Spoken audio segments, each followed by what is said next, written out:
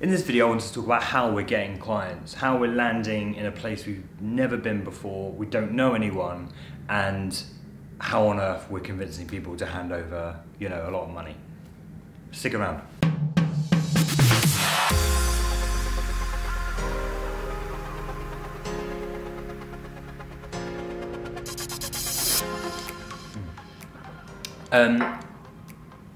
We're obviously still trialing this. I think we're probably in about the third month or second month of working in Sydney.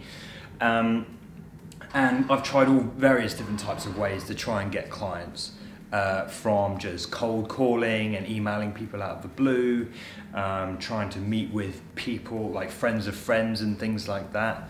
And nothing really come of those sorts of things, or sorts of ways of doing things. But one thing I found that really works is that I'm a developer.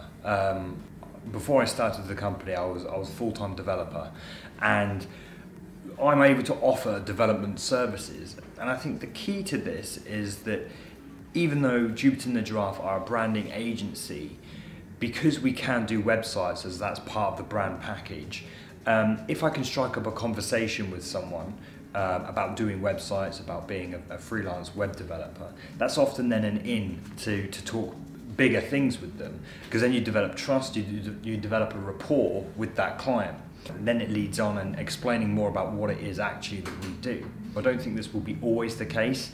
I dream of one day that we actually just get calls out of the blue and things like that, but right now I'm actually I'm chasing clients, and talking about what I do, and in the hope that it will lead on to something more. So if you're at our stage, or you're a few months into your journey and you're looking for clients, do what you know and what you can deliver, and try and let those conversations lead on, and be vocal about what it is you do, what it is you want to do.